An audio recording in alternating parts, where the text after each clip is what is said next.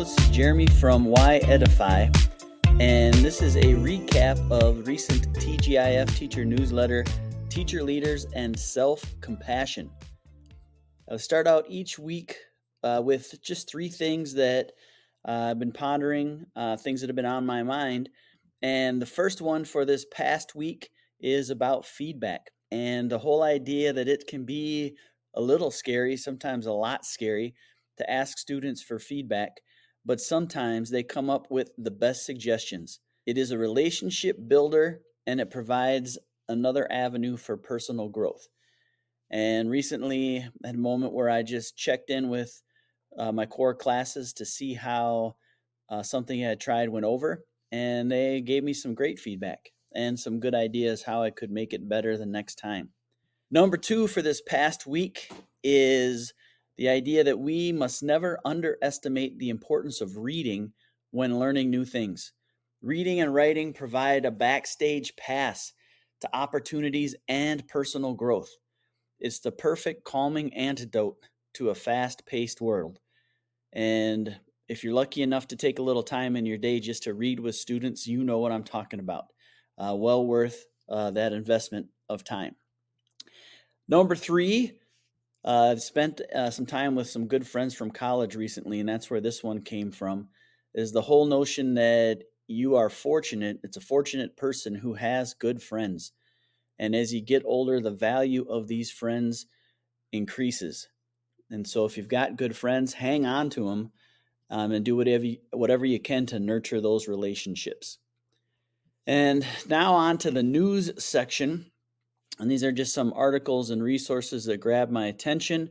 The first one is about teacher leaders and the whole idea that in a world filled with uncertainty and challenges, leaders who create safe spaces for collaboration can drive innovation in education. And by valuing diverse ideas and promoting change, leaders empower teachers and students to excel and adapt to unique opportunities and needs, which ultimately does create or positively impact our schools and communities. We should start seeing educators as community leaders, which they are in many ways. And our second topic in the news section is about lighting in the classroom. And the classroom lighting does affect cognition. And it's proven in terms of helping academic achievement, attention rates, working speed, productivity, and accuracy, all things that can be affected by lighting. And in terms of what lights to use, LED lights appear to be the most suitable to improve psychological and thinking processes in the classroom, and natural light is best. So that tops all of them. And then blue-rich enriched white light has been shown to reduce restlessness and also diminish some aggressiveness in behavior. So lighting matters, and when at all possible, the natural light is the way to go. The next topic is all about self-compassion and the notion that parents often worry about teaching kids to be ethical, empathetic, hardworking, and creative, all very important things. But science suggests that they should also spend more time thinking about whether they're kind to themselves. Probably good for teachers as well. This is also good for us. You can help your kids build self-compassion by talking to them in a way that you would want them to talk to themselves, and by modeling that and providing some instructions on how they can deal with their feelings. Practicing self-compassion helps kids counteract stress and can keep depression at bay. And finally, in the news section, just a resource, FigJam, if you're not familiar with that. It's an online collaborative whiteboard. It's very similar to Jamboard. And in this week's edition, you'll find a link to some resources as to how to use it, things that I think that you'll find pretty useful. Now for the growth section. The first resource I shared this past week is about tiny changes. It's actually a list to 100 tiny changes that can transform your life.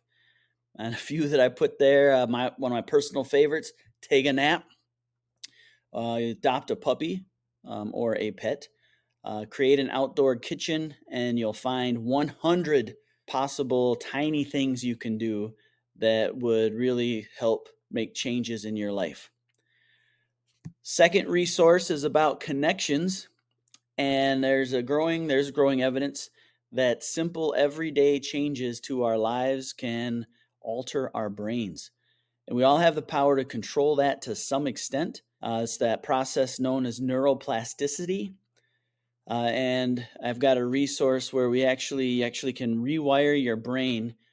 Someone tried doing that and did it in as little as 6 weeks.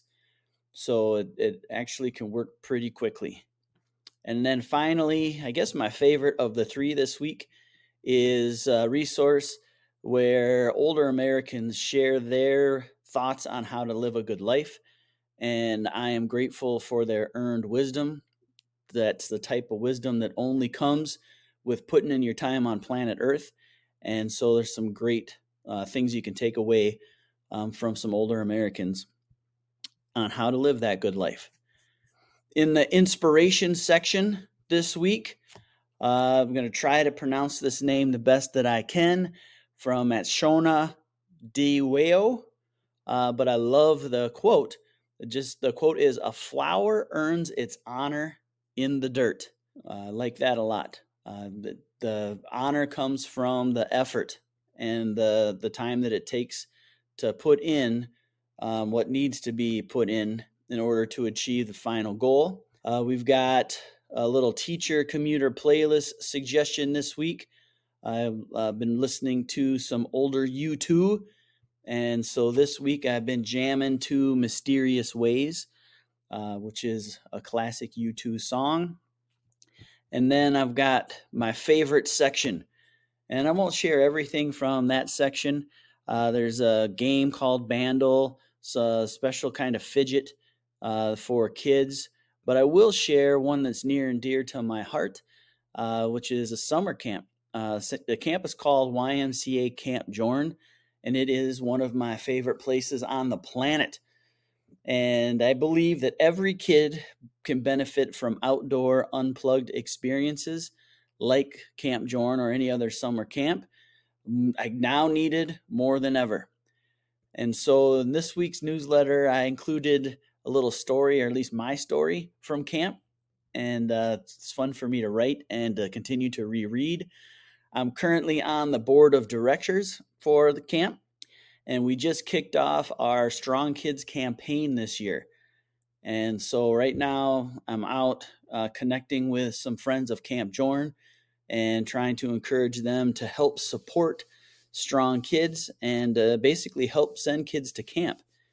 If you are someone that's interested in doing that, there is a link in this week's newsletter where you could try that out. Thank you for even thinking about it.